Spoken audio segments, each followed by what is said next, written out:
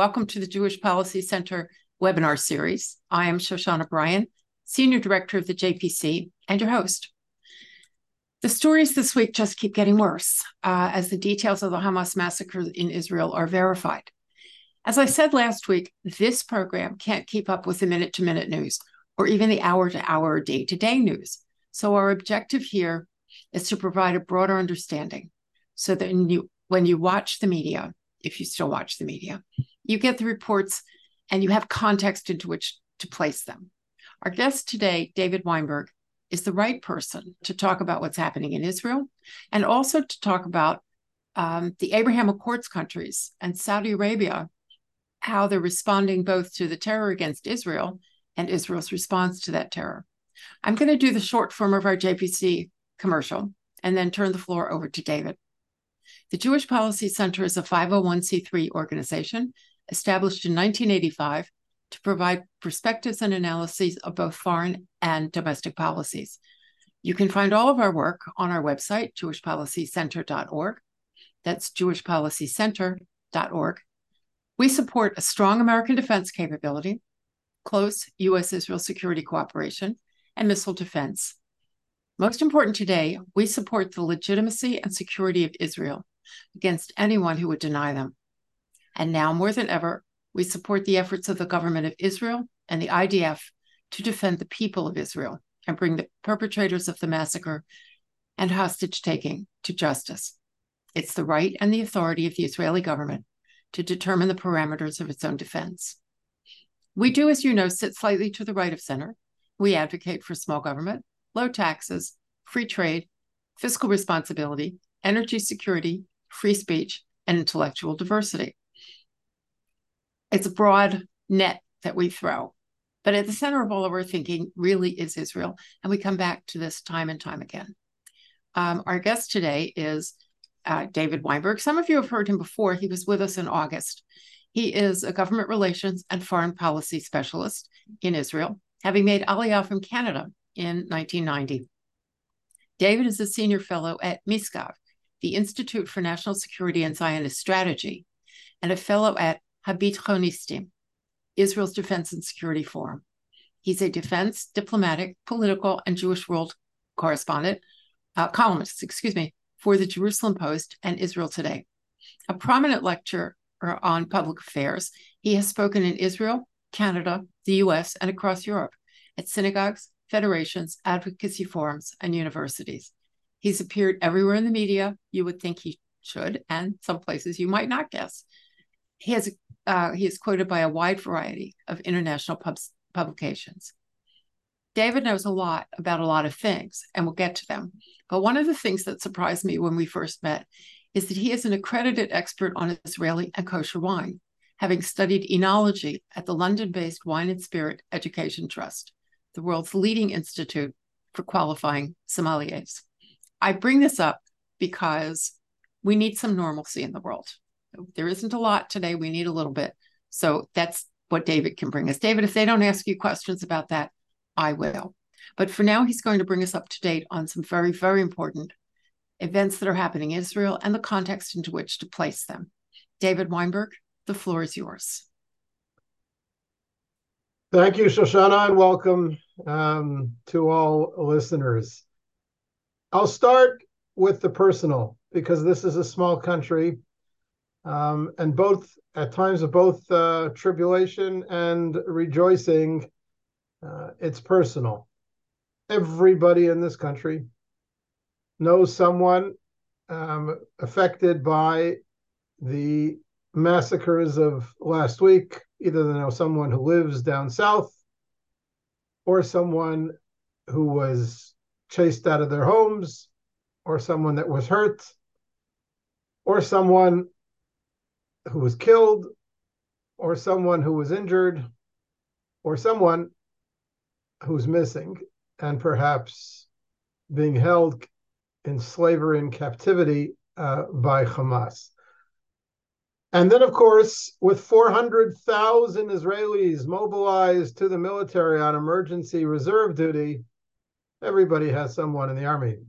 For myself, 4 of my sons and sons-in-law are currently on the front lines, one in the north, one in the south, one in the northern Samaria, adjacent to Jenin, and one in the southern Hebron Hills, holding the fronts and waiting for the instructions sure to come to go on the offensive. Over the last 10 days, Israelis have moved from shock, horror, and trauma,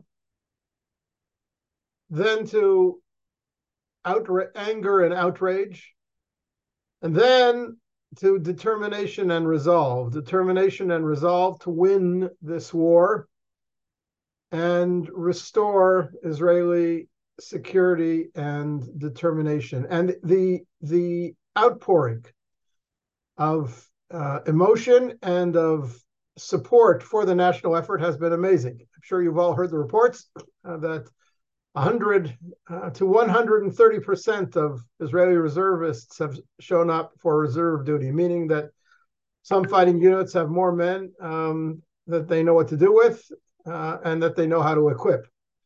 And there are hundreds, if not thousands, of volunteer associations who've stepped in to help provide the IDF with all civilian necessities for the swelling troop concentrations and to help their families left behind. If there's one fact, one number, one statistic that you take away from this evening's conversation, one thing that I want you to remember, it's this. 600,000 Israelis have been made have become refugees in their own country. Southern Israel has emptied out. Northern Israel has emptied out. Some areas, because they were devastated by the Hamas attacks down south. Some areas, because the army has gone in and evacuated everyone, including, let's say, the southern city of Sderot. In other places, the public left on its own, knowing that a long strip along the northern border will likely become a battlefield. It already has to a certain degree. That's 600,000 Israelis who are living elsewhere.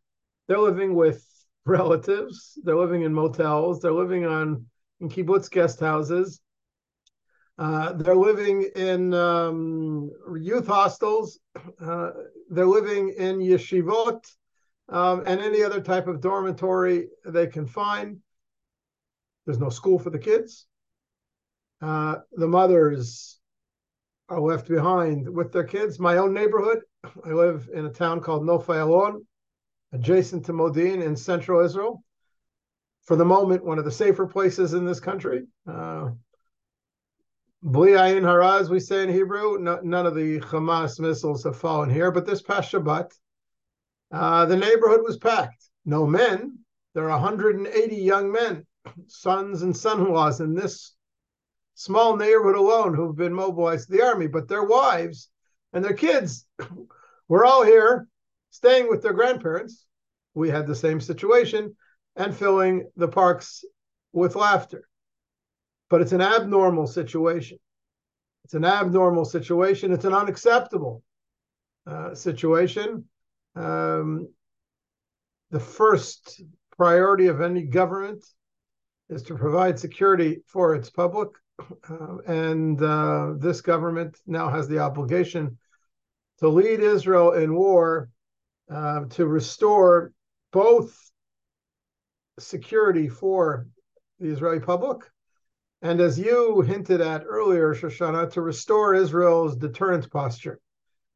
Without that, all our other enemies will pounce, and we can forget about Abraham Accord type peace treaties with the Arab world. It always was the image of Israel as a strong country, as the strongest country in the region, strong as militarily, strong in terms of its intelligence capabilities, strong in terms of its economy, strong as a society. It was that picture of strength which drew Abraham Accord countries into partnership with Israel, and which I believe, will yet draw Saudi Arabia into an open strategic partnership with Israel as well. But first and foremost, and by necessity, Israel must crush Hamas. What exactly crushing Hamas means, and how do you define the crushing of Hamas? That's a separate conversation. We could perhaps get into that. But first and foremost, Israel must win. Victory here must be complete. Israelis understand that. I think they have a very realistic understanding of what that's going to entail. And the cost, the price that it's going to come at, both to us and to Palestinians in Gaza. But there's no one in Israel that I know that's looking aside or looking for a way out. The determination to win is paramount. Everybody from left to right understands how necessary that is. That's my opening broadside in response to the questions that you posed, Shoshana. If we break it down and step back and look at it in a purely analytical perspective, it's obvious that Israel is facing here many challenges. Perhaps the greatest of them all is the possibility, I feel the likelihood, of this becoming a two-front war, where as the Iranian-backed Hezbollah military, which sits in Lebanon, enters the fray, posing a significant challenge both to the Israeli military and to the Israeli home front. Hamas has shown itself to be a deadly enemy, but ultimately it's a small enemy. Hezbollah is a much bigger monster. Hezbollah has not 5,000 or 15,000 rockets aimed at Israel, but 150,000 or upwards of 150,000 missiles aimed at Israel, many of them precision-guided missiles supplied by Iran and targeted using Iranian satellite maps and more. They could hit, unless Israel in a first strike knocks out their most advanced weaponry, they could hit every power station, every airport, every water pumping station, every critical infrastructure in this country from top to bottom and from bottom to top and from east to west and back over again. In which case, we won't be making any Zoom calls, and much worse. The challenge is significant. It's clear to me that one of the purposes of President Biden's visit here yesterday is to deter the Iranians and their client military, Hezbollah, from entering the fray. That's why there are 2 aircraft carrier groups here and a third one on the way. That's why there are 2 squadrons of American strike aircraft in Amman. That's why the commander of CENTCOM is sitting in the Israeli military war room with Israeli commanders. I don't believe that the American military is going to fight for Israel. I don't want. Israel does not want the American military to fight for Israel. Israel has never wanted that. But to the extent that the United States, the heft of the United States, or what's left of the heft of the United States, can help deter Iran from expanding this conflict, that's a good thing. We all know that Iran has not been exactly afraid of the United States for several years running now. And in fact, the Iranians are massing troops now on the Iran-Iraq border, a way of threatening back at the United States, threatening the American troop presence, both in Iraq and in Gulf countries, as well as in eastern Syria, eastern Syria.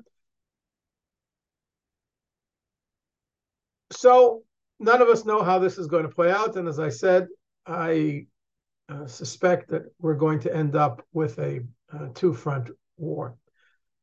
Moreover, we all know that they're going to be bloody wars because the military assets of both Hamas and Hezbollah are deeply embedded in civilian population concentrations, purposefully so. That's true of Hezbollah, as well as the Hamas in Gaza, which inevitably will mean significant numbers of civilian casualties. As you all know, Israel has warned the public in northern and central Gaza to flee, to evacuate the areas that Israel is likely going to enter in a drive to crush Hamas.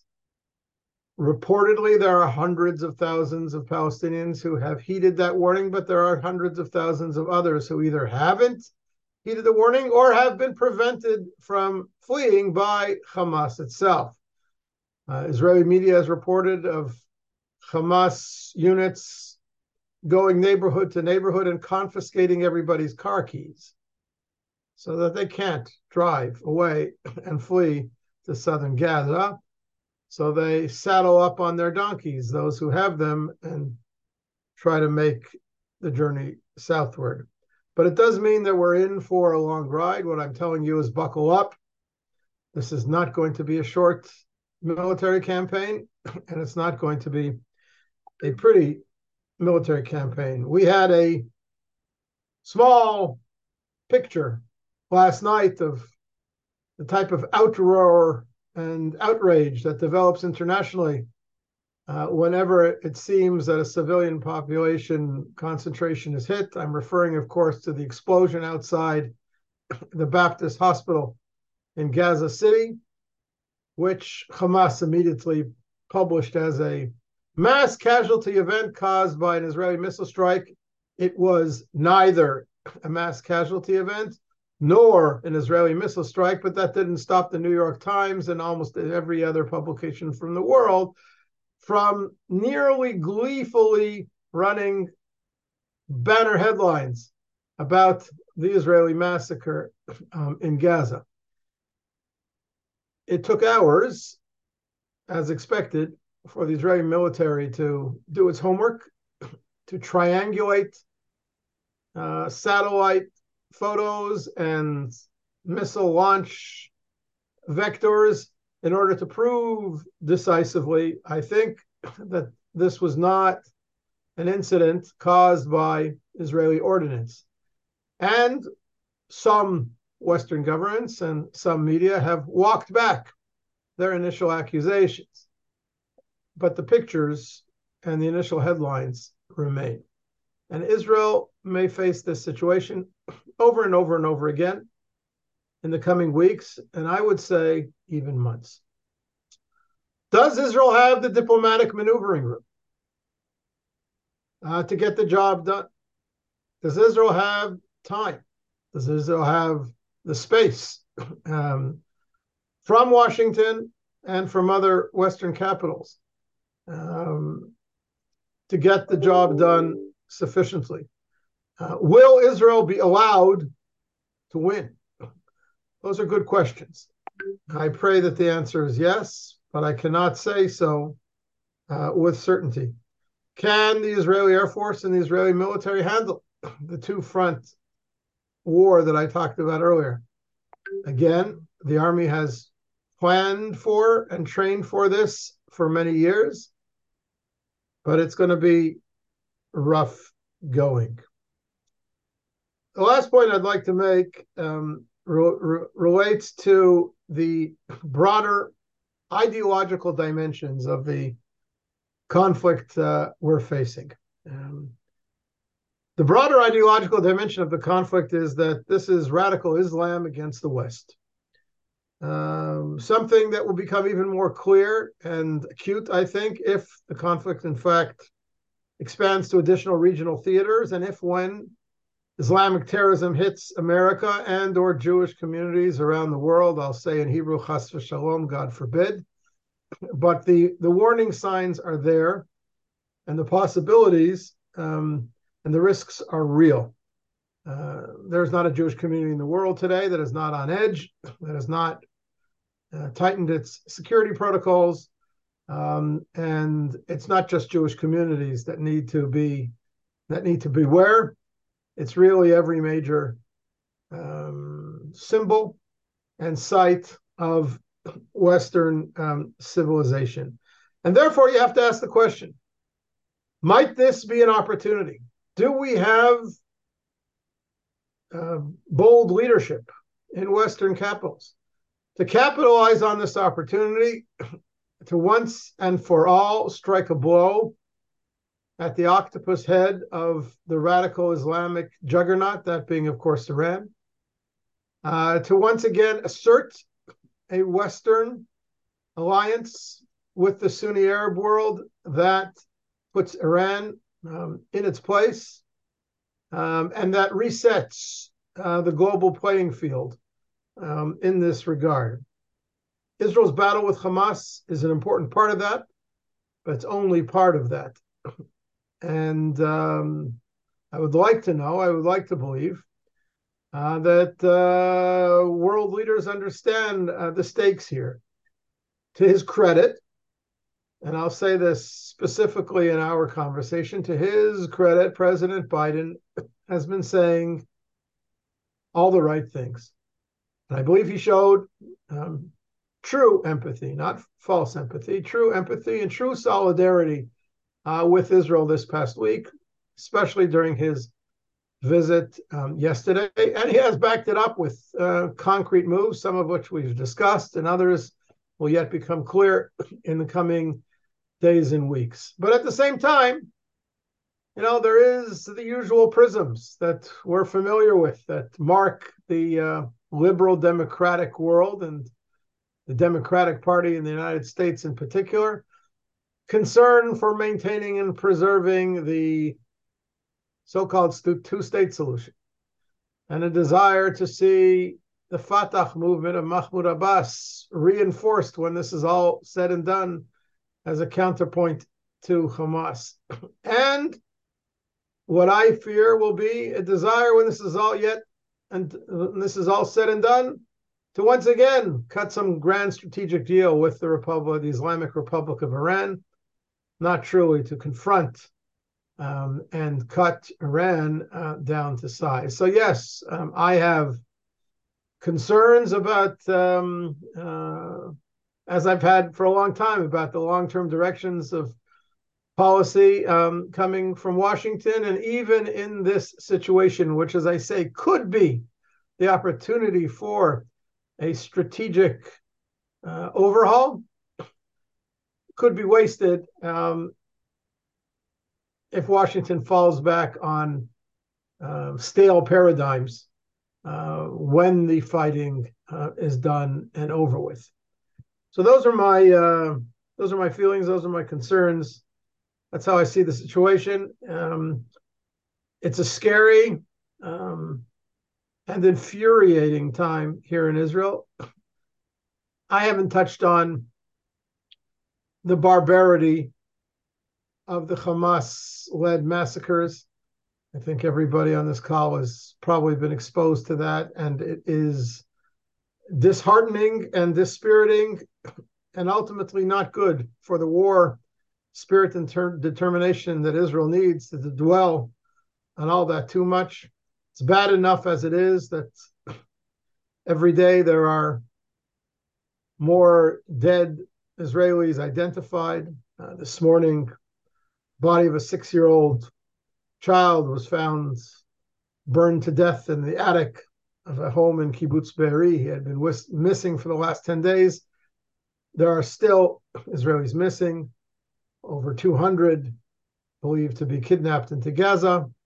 There are hundreds more whose bodies have not yet been identified because they were so badly mutilated or burned. We have enough of those revelations every day that I don't want to dwell anymore on that in this call.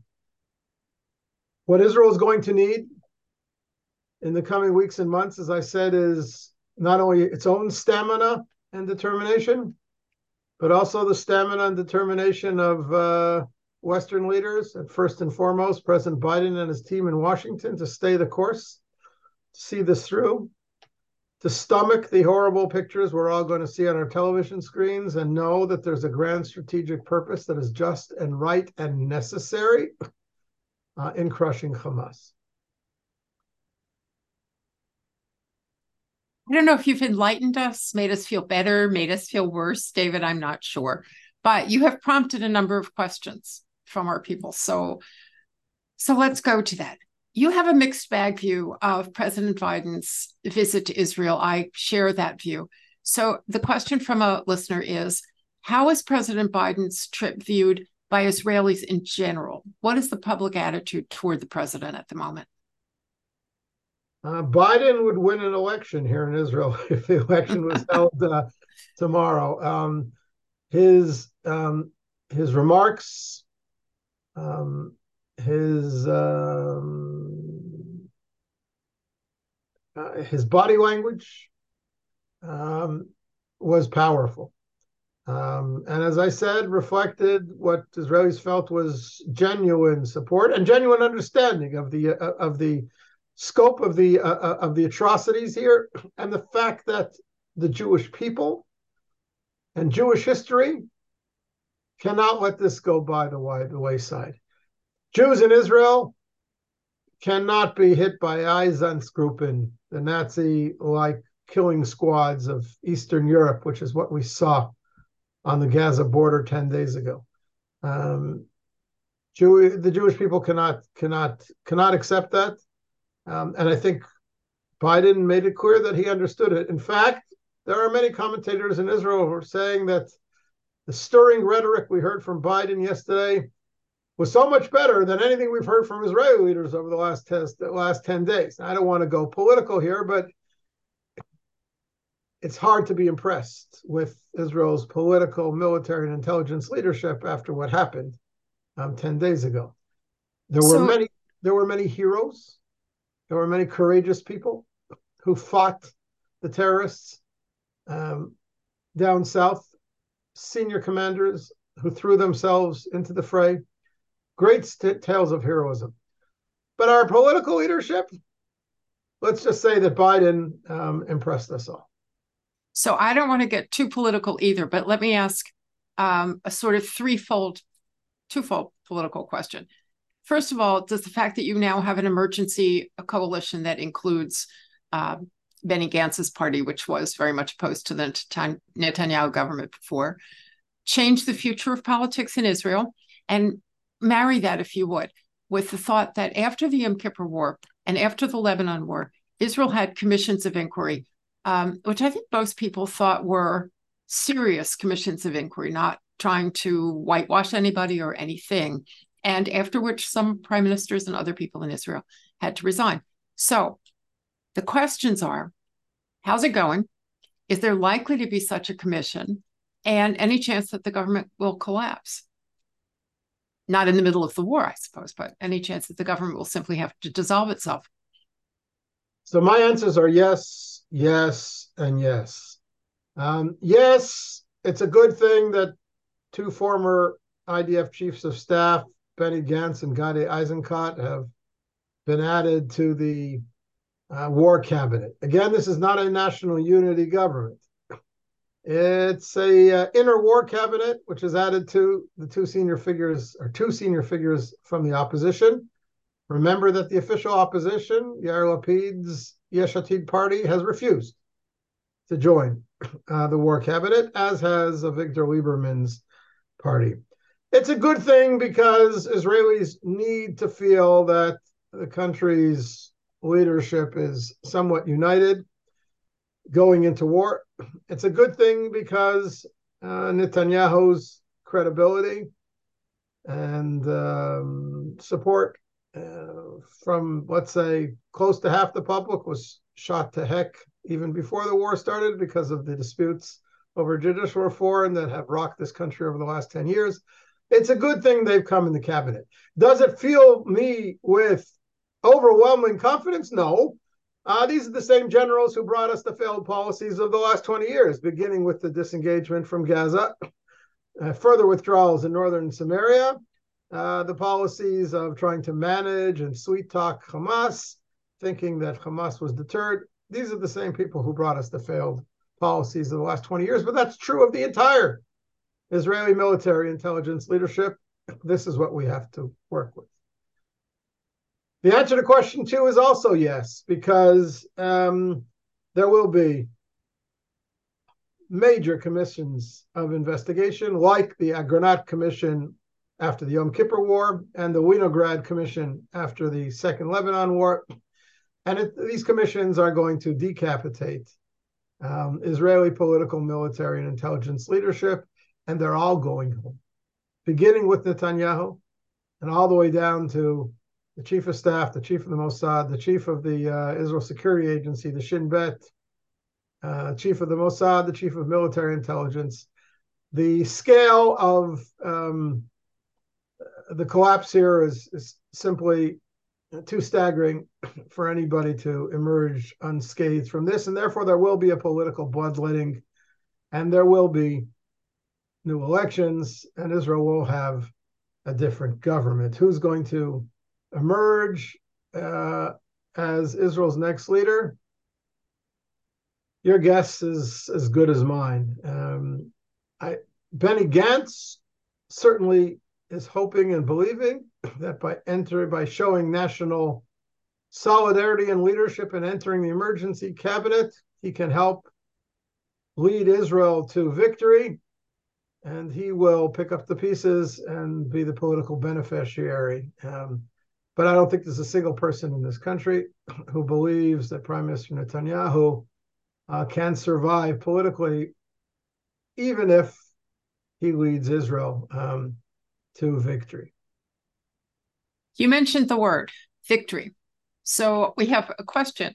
Actually, 3 people or 4 people or 5 people have asked exactly the same question here, which is unusual. What does victory over Hamas look like? What does victory in the Gaza Strip look like? That's an excellent question. And it is being debated as we speak at the highest levels of Israeli political and military leadership today. How do you define the collapse of Hamas? What does that mean? What's the picture of victory that Israel can achieve? Is it Japanese-style surrender, unconditional surrender, end of World War II? Is it just the elimination of, let's say, I don't know, 100 or 10,000 Hamas military chieftains? Is it the obliteration of Gaza City?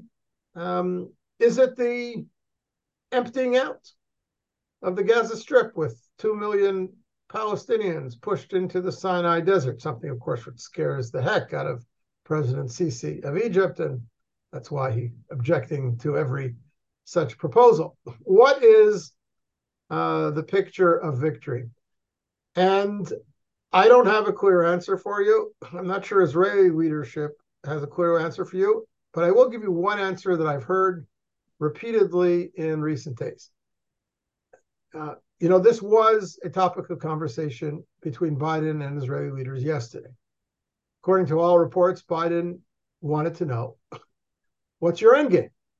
What are you driving at? What is the Gaza Strip and the Palestinians who live there going to look like on the day after? The answer he got in the Israeli cabinet yesterday was, we're not dealing with that now. It's not our problem right now. We're focused on winning a war. You never know where the war is going to end up. Things that were unthinkable at one point may become feasible 2 or 3 months from now. And guess what? It's not really Israel's problem. Our problem is the security of the citizens of the state of Israel and the strategic deterrent stance of the state of Israel, and that requires decisive outcomes. How decisive? Who rules Gaza afterwards? Who picks up the pieces? Who takes care of the Palestinians, if there's any left there? Not Israel's issue. Let the international community start thinking about that. Let the international community start planning for that. Maybe UNRWA should set up offices in northern Sinai already. What I'm saying is that to a certain extent, while this issue is being debated and discussed in Israel, it's also being rejected as a topic of immediate concern and discussion for Israel. It's a distraction from the need to prepare our troops for battle, to win in a significant fashion. What happens afterwards? What exactly is the picture of victory that Israel will achieve? Hard to tell at this point. I know that's an unsatisfactory answer that I've just given you, but I think I've given you an accurate reflection of the thinking in Israel on this right now. I think that's an important thing for us to understand, because as we went through Afghanistan and we went through Iraq and we went through other kinds of wars, people did ask, how does it end? And so you have to ask yourself, how do you know when it's over? How do you know when you've won? But I think you've made an important point. Priorities for the Israeli government, that is not one of them. But you're asking me about exit strategies. Israel is still handling its entrance strategies. And that's probably fair enough. So let's go to what's happening on the ground. There's a question here. I have to say that in the United States, we have not focused on the fact either that Americans were killed or that Americans are hostage in Gaza. This, oddly enough, does not seem to motivate people in this country as much as it should. But the questioner says, what can you tell us about the efforts in the tunnels and elsewhere in Gaza to rescue the hostages? Is this the reason the ground assault hasn't really taken full force? Short answer is no, there's nothing I can tell you about that. I have no knowledge of where the hostages are, how they're being held, what negotiations might be underway for the release of some of them. There have been scattered and unconfirmed reports of German and Egyptian-led discussions about getting at least some of the women and children out in exchange for insane numbers of Hamas terrorists in Israeli jails. I don't believe there's going to be any deal like that. And no, I don't believe that Israel is delaying its military offensive in order to save or rescue hostages. And I don't want to expand on that, but Israel's military offensive will go into gear when, at the time and place of Israel's choosing, despite whatever horrible situation hostages may be in. Going back then to no, let's go broader first. We've had someone ask about Israel's relations, not just with Saudi Arabia and the UAE. The Abraham Accords probably are on hold. Maybe the Saudis are on hold while they figure out who they want to be friends with and who they want to be enemies with. But you have Jordan and Egypt, and I'll leave off the PA for the moment, being extremely unhelpful right now. What's going on with Israel's relations with two countries with which it actually has peace treaties? Okay, first of all, I think it's important to know and recognize that the experts I know, and I know a few people who are true experts in this field, the experts I know say that on social media, in the Arab countries you've mentioned, there is an outpouring of sympathy and understanding for Israel. Wow. Sympathy and understanding for Israel, not just horror and shock at the extent of the Hamas massacres, but a true desire to see Hamas crushed. There's no love lost between the Sunni Arab countries you've mentioned and Hamas. Hamas is the Muslim Brotherhood. President Sisi's government overthrew a Muslim Brotherhood government in Egypt. Muslim Brotherhood is an enemy of the Saudis, just as ISIS and Al-Qaeda were. So there is significant segments of Arab public opinion that's actually on Israel's side in this war. Having said that, the response of Arab governments, all the governments you mentioned, has been disappointing. It's been the old, usual ritual condemnations of Israel and weak condemnations of the Hamas atrocities. And there may be a real threat to the stability of Israel's peace treaties with Egypt and Jordan, as well as its newer peace treaties with Bahrain, Morocco, and the UAE, because these countries are afraid. They're afraid of their street. They were strong enough and determined enough, and they had enough reason to determine that their strategic interests made aligning publicly with Israel worthwhile.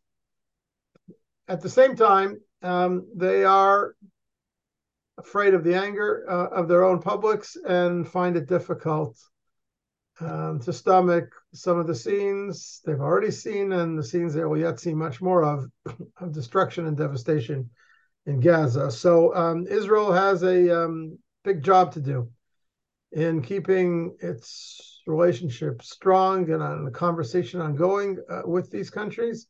I hope that calm and clear-minded thinking will prevail, but it's definitely a concern, especially if, as I said, this becomes a two-front war and a lengthy one.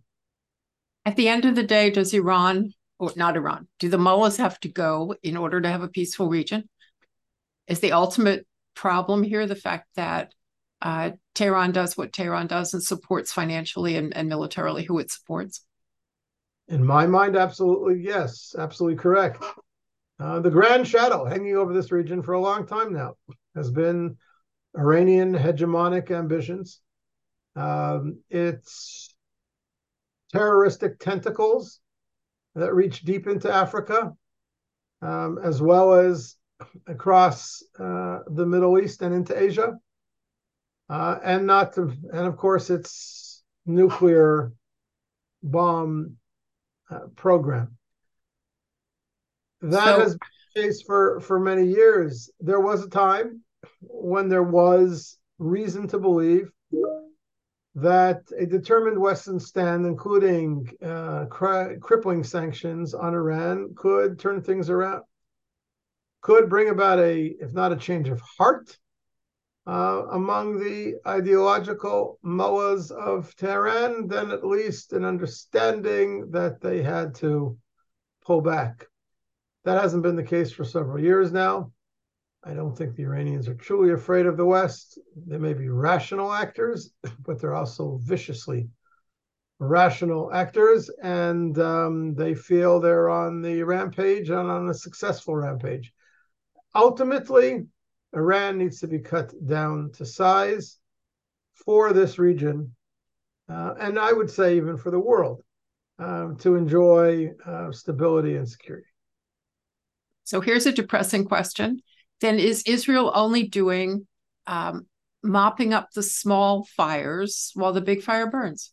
Whatever Israel does, if it doesn't affect Tehran, it seems like only a holding action.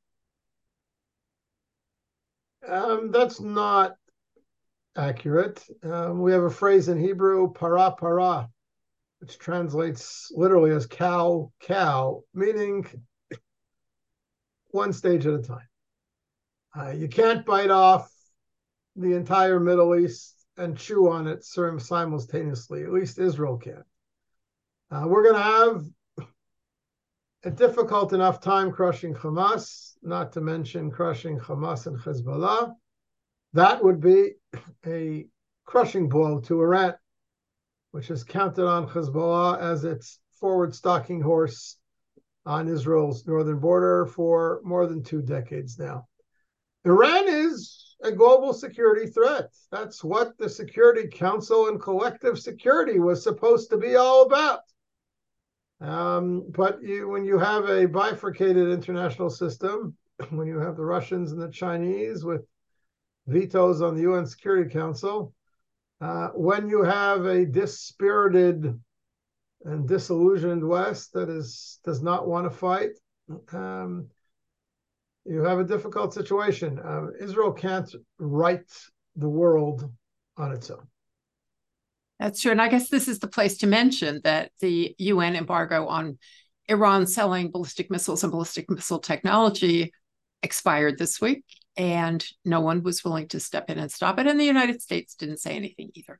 So, yeah, I just wanted to throw that in there. Let me give you a last question before we do a wrap up. Listener asks, Israeli Arabs. There have been some heroic, truly heroic Israeli Arab citizens of Israel working these last 2 weeks. In general, where do you think the Israeli Arab population stands? So up to about maybe 3 years ago, I was an optimist. All indicators about the Israeli Arab community were positive. They were integrating more in Israeli society, introducing more Hebrew language studies in their schools, better numbers of matriculation, going to university, advancing socioeconomically, and even becoming proud citizens of Israel, not just second-class citizens of Israel. But at the same time, apparently, burrowing beneath the surface were the winds of radical Islam, which we now see in the rapid growth of the Islamic movement in Israel. There are two separate movements, the southern movement and the northern movement. We see it in their rabble-rousing and dangerous activities in and around Jerusalem, especially on the Temple Mount. And most shockingly, we saw it during the last round of conflict in Gaza, when Israeli Arabs, hundreds of thousands of them, took to the streets to riot in support of Hamas and to impede the activities of Israeli security forces. There is a real concern that in a two-front war situation, with Israeli troops needing clear access routes to the southern and northern fronts, Israeli Arabs could take to the streets in violence to block critical arteries in this country. And in fact, the army is ready to deploy forces inside Israel to push back at that if it develops. So it's a matter of real concern. So, David, we've sort of come to the end of our program. And I always try to end on an up note. I ask people for a positive response to my last question, which I'm about to give to you. Last week, I couldn't do it. Last week, I could not ask my speaker for a positive response because I didn't think I'd get one. He surprised us, however, and gave us a positive response. So I'm going to ask you a question, the response to which I suspect will indeed be positive. And that is, what is our next great Israeli kosher wine by? Okay, but I'm not going to go there without trying to give you a picture of optimism. And the picture of optimism comes from the strength of the Israeli people. What I talked about earlier in this conversation of the spirit of voluntarism, the willingness to take risks in order to protect this country, the courageous battlefield stories that we're now hearing alongside the stories of horror. The Israeli people is not going away. We've come back here after 2,000 years of diaspora and dispersion in order to stake our claim to this land, in order to rebuild the Jewish people in its ancestral homeland, in order to create wonderful, life-saving, and inventive technologies and share them with the world and make a contribution to the world. That story is not over. No Islamic radical army is going to push the people of Israel off their path. And if there is a path to victory, it comes first and foremost from the public of Israel, if not from its current leadership.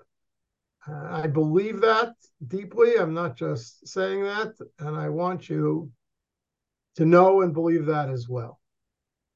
As for wine, this was a very good harvest. 2023 was a good harvest. We had some pretty extreme heat waves, but they ended before harvest time. And what I hear from Israeli winemakers is tremendously optimistic. Of course, the wine's being harvested now. The quality grapes being harvested now won't hit your shelves as bottles of wine for, I'd say, another 2 years at least. If you know how these things work. Best buys now are a series of Rhone Valley or Mediterranean varietals. Israeli grapes grown here that come from Spain, Italy, Portugal, and southern France. Not the classic Cabernet and Merlot grapes we're all familiar with, which come from Bordeaux and Burgundy. There's a whole world of Israeli wines being made from these other Mediterranean varietals that are young, that are fresh, crisp, and easy to drink in hot climates such as ours. Look for them in your specialty stores, and you will find biblical echoes and prophetic messages in every glass of good Israeli wine. That is a good note upon which to say thank you very much. Excuse me, for an enlightening, if not altogether happy, perspective on the Israeli home front, the war, the Arabs, all the things we need to know. When we watch our media, which, as you say, stinks. And I would use this moment to point out, too, by the way, that the New York Times photograph, which they ran under the headline about the Gaza hospital, was not a photograph from the Gaza hospital. So they picked up a photograph that showed the kind of damage they wanted to show. And what worries me is that a lot of people just look at the pictures and don't even read the story. So we've got a lot of work left to do. I want to thank you for helping us do that work. Thank you for being with us. And to our viewers, next week we have Hussein Abdul Hussein, who is going to talk to us about the Arab world and what they're saying and what they're doing. David Weinberg, thank you. Thank you. God bless America and God bless Israel. God bless America. God bless Israel.